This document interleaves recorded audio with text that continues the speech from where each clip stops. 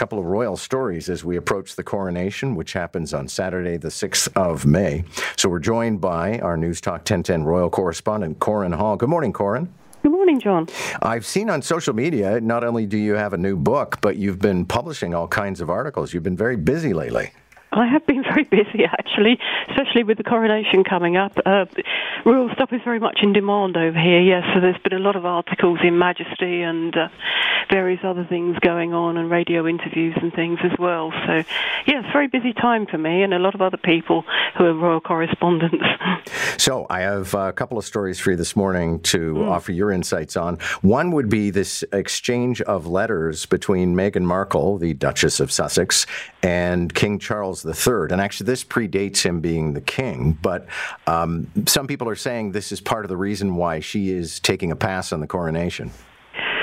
They are saying that, yes, but there seems to be another thing in the background with this as well, because apparently it's come to light that in the initial correspondence about the coronation with Harry and Meghan, the royal family made no mention of the children.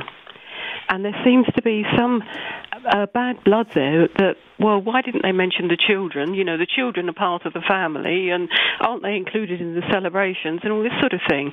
But, of course, the children are what? Just coming up to 4 and just coming up to 2.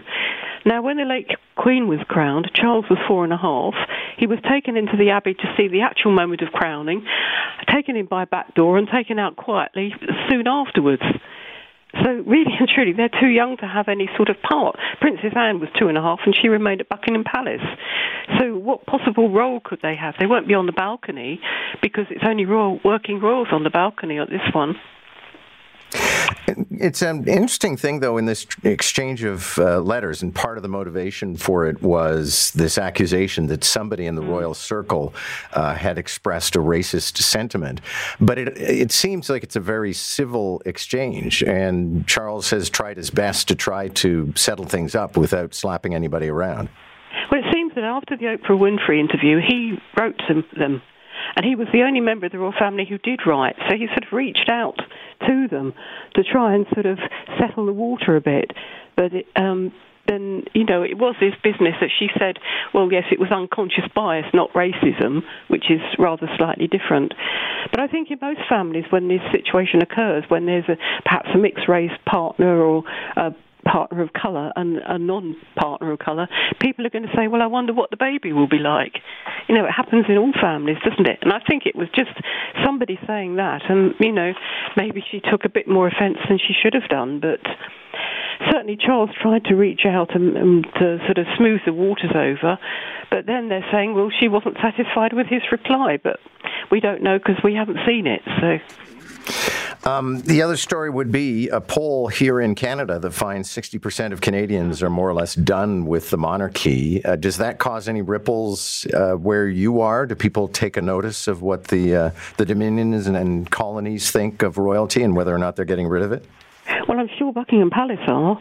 In fact, there's been a poll over here as well which shows that the older people are more in favour of the monarchy than the younger people. So I think they've got a few concerns at the palace, not only in the Dominions, but in Britain as well. It's obvious that Charles won't have the popularity that his mother had after 70 years on the throne of duty and service. That's obvious. And there seems to be problems also about Camilla. People don't seem to get the difference between Queen and Queen Consort.